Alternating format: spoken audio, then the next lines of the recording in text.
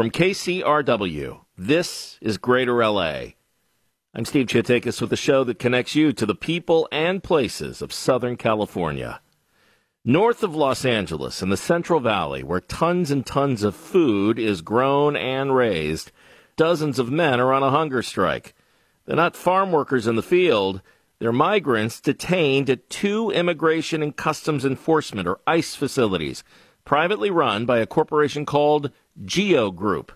One of them is in Bakersfield, the other in McFarland, nearby. It just seems to be boiling up, and basically our basic needs, are not being met by GEO, and so we're requesting ICE to release us, That's one of the hunger strikers, Oscar Rodriguez Picazo. Detainees who work at those facilities are paid at least $1 a day for 8-hour shifts, scrubbing bathrooms, doing laundry, working as barbers, etc., etc. Farida Jabvala Romero is labor correspondent for KQED up in San Francisco and reported on the strike and is with us right now. Farida, welcome to you. Thank you. Hi. Why are these detainees on a hunger strike? How did we get here? So the hunger strike is an escalation of an ongoing labor strike by dozens of detainees at the 2 facilities that started about 10 months ago.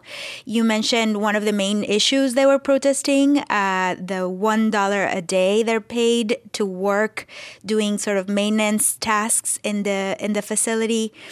They were also protesting what they said was expired food they were being served and sold at the commissary. They were protesting substandard medical care, mistreatment by detention staffers, and overpriced commissary items, including basic things like toothpaste or dental floss, shampoo, that detainees say push them to have to work for the low wages. And now some of those same detainees waging the labor strike began refusing all meals since the morning of Friday, February 17th. It was more than 75 people who started the hunger strike. 42 detainees were on hunger strike as of this morning. Many have had to quit because of medical problems. At least one detainee has been taken to the hospital with numbness in his hands, stomach, pain, dizziness.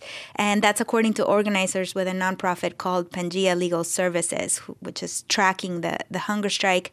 And something that is really important to point out here is that immigration detention is for ICE to make sure people show up to their immigration proceedings.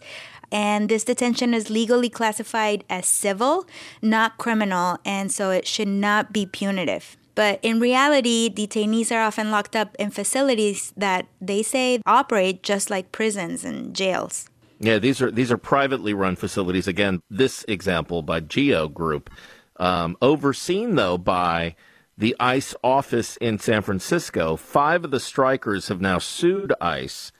What did their lawyer have to say about why they're choosing to sue? They accused GEO and ICE of retaliating, basically punishing detainees to try to get them to quit the hunger strike. The 5 plaintiffs and their lawyers argue that this is a peaceful demonstration that is protected by their First Amendment right of free speech, which protects everyone in the country regardless of immigration status. I spoke with Bree Bernwenger. She's the senior attorney with the Lawyers Committee for Civil Rights in the Bay Area. Depriving people of the only 2 hours a day that they get to spend in fresh air and sunlight. I mean, depriving people of family visits. ICE and GEO have deprived them of necessary hygiene items. They've deprived them of access to the law library, which they need to pursue their immigration cases. There's no explanation for this other than punishing them for speaking out. The lawsuit also accuses GEO and ICE of turning the temperature in the dormitories to really low, to uncomfortably cold, of leaving food for long periods of times on detainee beds to try to tempt them to start eating, and of threatening to put detainees in solitary confinement. All right, explain this to me, because is this forced labor? Do they choose to do the work for this low pay? I mean, how does it work? It's what ICE calls a volunteer work program. And in the standards, for the agency that detention facilities are supposed to follow, it says detainees who volunteer to work should be paid at least $1 a day. And it's actually Congress that can raise that rate, but they haven't done so since the 1970s. So people in detention centers nationwide have been working for these really low wages with the blessing of ICE and Congress. But there are lawsuits challenging that, including from detainees at Mesa Verde and Golden State here in California. And one of the main arguments is that immigration detention is, like we said, not supposed to be criminal punishment, and that operators like GEO are engaging in wage theft by not following California's minimum wage, which is now $15.50 an hour. That labor program is something that benefits the company, which is a huge multinational prison company that, made about $2 billion last year in revenues because they're saving on labor costs by using this cheap detainee workforce to maintain the facilities. And one of the main questions the courts are going to have to deal with is whether a federal contractor like GEO has to follow the state's minimum wage for this work for people in detention. We should note, Farida, that California passed a law, the legislature passed a law in 2019 to get rid of these privately run facilities, right? Privately run prisons and detention facilities. And a federal court overruled that back in September. So these continue to operate. What is the government and this company, GEO Group, saying about the hunger strike? What is their response to all of this? ICE says they fully respect the rights of people to voice their opinion without interference, that the agency does not retaliate in any way against hunger strikers, and that ICE is committed to ensuring the welfare of people in their custody. They do have guidelines for hunger strikes as well. Medical personnel is supposed to monitor them frequently, and that's something we know that has been happening at these two detention centers with this current hunger strike. The GEO Group, a spokesman, repeatedly denied there was even a labor strike, the one we were talking about before. The company also denies all the allegations of substandard detention conditions and any allegations of retaliation.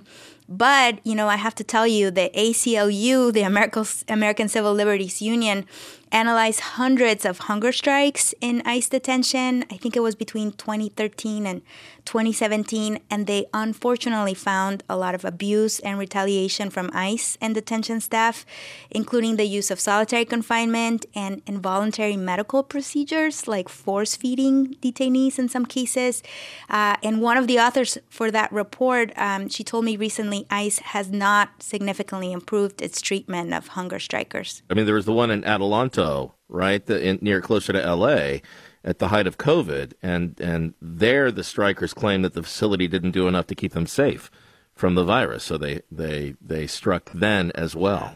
At Mesa Verde and Golden State, detainees have told me they've tried many other ways to try to improve detention conditions, including filing formal complaints with ICE and GEO and with other agencies like the Department of Homeland Security Civil Rights and Civil Liberties Office. They've tried the labor strike, and this hunger strike is sort of a last resort for detainees, who are really you're really putting your health at risk when you don't eat for several days or weeks, which is becoming the situation here. Thanks so much for your reporting. Farida Jhabvala-Romero, labor correspondent for KQED, keeping us updated down here in L.A. as well. We do appreciate it. Thank you. Well, the pay rate at those ICE facilities starts at $1 per day. In the rest of California, $15.50 is the minimum wage per hour. It's one of the highest in the nation. But in pricey L.A., it's just not enough to live on, not even close in most places. And that question, what's enough to live on, is behind a new bill put forward by a newly minted state senator. The bill requires the state to calculate the living wage in each of California's counties. In other words, how much you need to earn to pay for your basic needs.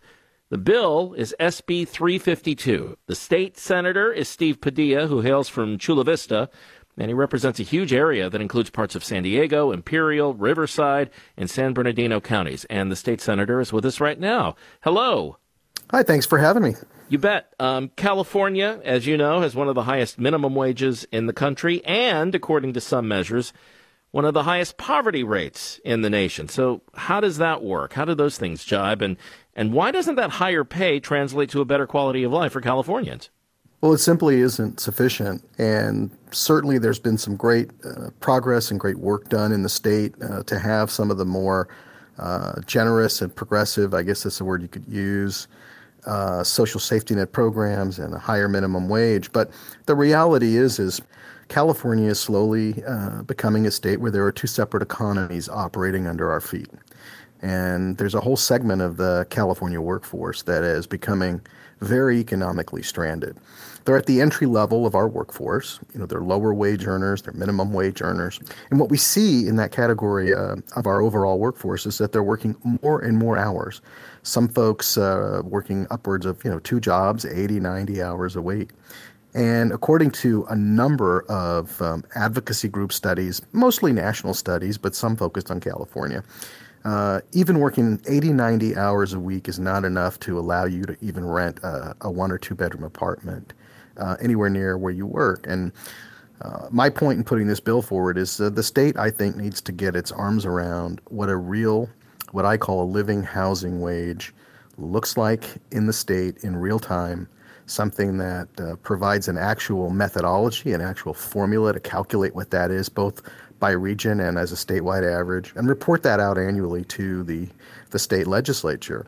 What was really interesting, going back to the early 20th century when California first established a minimum wage, there was no baseline for it. There was no methodology to it, no rhyme or reason, as we say. There was no formula. This is what you link it to, or this is how you arrive at what it should be. They just simply said that it should be something that guarantees people, I think the terminology was something akin to a proper living. Well, clearly, when we have workers in California working 80, 90 hours a week and they can't afford to put a roof over their head, something is really wrong, and I think we need to compile that data. The state needs to compile that data and report it out to the state legislature annually in real time so that we can have a good set of data to work from to hopefully try to advance some good policies to address what poverty really looks like in California. Well, this isn't a minimum wage increase, right? That's not what this is. This is not what this is. Right. This is just trying to calculate what it is and what it would take for you to live comfortably, or to live in California. Exactly right. And I think you have a real powerful tool potentially to start to maybe make some intelligent policy moves that can address that. For example, maybe we look at some of the qualifying threshold standards for some of our social safety net programs. And maybe instead of being a national standard that included places like Kansas or Alabama, it's specific to California, linked to a housing wage. Maybe there are ways to work with very large-scale employers, for example, to provide some incentives for employers who have the scale and the size of the workforce that they could guarantee that everyone in their workforce would be paid a housing wage instead of just the minimum wage, and they move a lot more of their workforce into housing near where they live. Conservatives are going to tell you that this is a business killer. That's what they will say, and I wonder what kind of reception that you've gotten in Sacramento too. Well, which, by the way, is your first bill, right? This is your first bill as a state senator, right? It is, and here's my argument: nobody should be afraid of information. Knowledge is power for everyone, and my bill does not require an increase in the minimum wage or set a new minimum wage standard. My bill, for the first time, says you need to have a methodology as to how you arrive at this, and you need to have it be a meaningful number every year, so you at least know what that looks like in this state. That can be a powerful tool to have a broad conversation about things that can and should be done to address people in this predicament. It's a permanent underclass. It's a separate economy. California's beginning to have 2 economies, one for those who can participate in it, and those just tough luck. And that shouldn't be acceptable to anyone in California. Do you think something like this helps bring people back to California?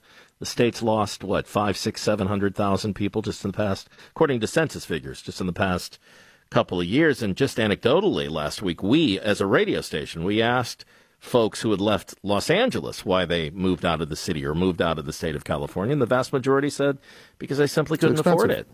It's too expensive. Right. Now, what do we lose when a state loses population? People migrate and move all the time for individual reasons that, aren't necessarily part of a trend. But, with all of the great attributes and assets that the state has and could have, and it's a very desirable place to live. When you start losing people because they're working really hard, but they can't live here, something's fundamentally wrong. And I think as a state that we need to get our arms around that. And that's the purpose of SB 352. You're going to have to do some coalition building. Obviously, it's easier in California for a Democrat to do that in its state capital than, as you mentioned, Alabama or some other state where a Democrat would have absolutely no chance of getting something like this done. How do you do that coalition building? Hard work and communication. I mean, if you think about it, everyone should be concerned about the situation as it is, including the business community, because we're losing workforce. We're losing folks that could have their skills develop, their education increase, their labor be more marketable, if only they weren't just working 90 hours a week and still treading water, right? We talk a good game about how important it is to develop our workforce, to educate people so they can move up in our economy, that their labor will be worth more. But when people are literally in a permanent underclass economy, no matter how hard they work, and now they work double time, they can't even meet their basic needs, how in the heck do we expect them to take advantage of those opportunities and those programs to lift themselves up? They can't. If the information you have in your district is of one set, right, there's one metric there, and the minimum wage in California in your district is $15.50, is that enough? Well, it's clearly not enough, right? It's clearly not enough. So you think the minimum wage should be higher in California? It should be higher. I mean, I don't think there's any argument that the minimum wage today is insufficient. Folks are having to work 80, 90 hours a week and still can barely afford to rent a one-bedroom apartment. Well, I want to thank you for coming on and talking to us, and congratulations on the first bill as a state senator. It's a big one going forward, and I wonder, are you going to, is this what you're looking to do going forward, as far as livability and bills like that? I think a lot of my focus really, and I call it individual economic empowerment. I really want to think about how we can help folks and be partners with the business community included to help develop our workforce in a way that keeps them competitive and marketable, and that people who work hard can meet their basic needs and grow from there and prosper. That's the social contract. And it's not working for a bigger and bigger segment of our workforce in California, and we can do better than that. State Senator Steve Padilla, thanks so much for your time today. We appreciate it. Anytime. Thanks for having me.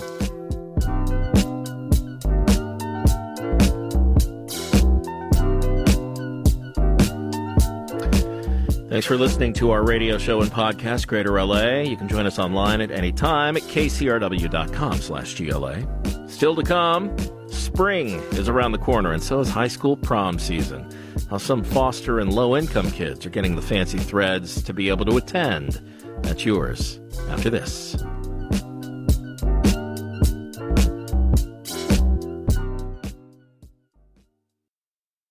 Introducing the KCRW donation car, designed to be recycled. This first-of-its-kind vehicle will save you time, space, and hassle by disappearing. Enjoy the luxury and comfort of turning your underused car into a donation worth hundreds, even thousands of dollars. The KCRW donation car, already in your garage, driveway, or on cinder blocks outside your house. Act now at kcrw.com/cars. Moving on now with Greater LA from KCRW. I'm Steve Chiatakis. There are currently more than 30,000 kids in foster care in Los Angeles County. They face all kinds of challenges, many pretty obvious, from safe housing to safe schooling. And one challenge you might not think about when it comes to schooling, dressing for the prom. That's where one group is here to help. You know, my mother used to say, always look for the helpers. Anybody who is coming into a place where there's a tragedy. Oh, baby, all I need is my buddy. Because if you look for the helpers, you'll know that there's hope. Glamour Gowns Suit Up is a group that helps kids have a chance at a normal school dance experience. They offer free, brand new clothing to thousands of boys and girls every year. We even feature them in a story right here on GLA. Siboney Sneer is the co-chair of Glamour Gowns, and she's here with us to tell us how things are going with the program this year. Siboney, welcome to you. Thank you. Remind us about the basics of Glamour Gowns. How did it start, and who does it serve? Is it just foster kids? We have opened up enrollment to more than just foster youth because, as we all know, in the city of LA, the need is massive. So we also reach out to the underrepresented schools throughout LA Unified School District. If our numbers are still low, we will extend it out to even as far as Riverside, San Bernardino counties to get as many people in as possible to take benefit of all the wonderful free stuff that all of our donors contribute every single year. Well, let's talk about the process. You said donation. So how do you do that, and who does that? Well, there is a team of 8 of us that gift our volunteer time to do what feels like a full-time job sometimes. So there are primarily 3 of us that go out. We ask for donations from dress events. It's really important to us that everything we gift to the youth are brand new because there's a different value associated to an item when it's new to them. So we have dress companies like Tadashi. We have dress companies like Macy's has donated. There are smaller bridesmaids companies, one that's Birdie Gray. They donate all of their excess inventory to us every year, but it requires us to beg, barter, and steal all of their donations. So you can often find us in downtown LA, our own cars, on a Thursday at these companies packing our cars with dresses that they call us and say, we need to get rid of these in the next 2 weeks. We figure out a day, we go, we pick them up, and then we hold them in storage until our event happens in March. Wow. And by the way, it's not just clothes, right? You guys take money too, because Yes. you got to keep the whole thing going, don't you? Absolutely. And part of that is we are very conscientious of size inclusivity.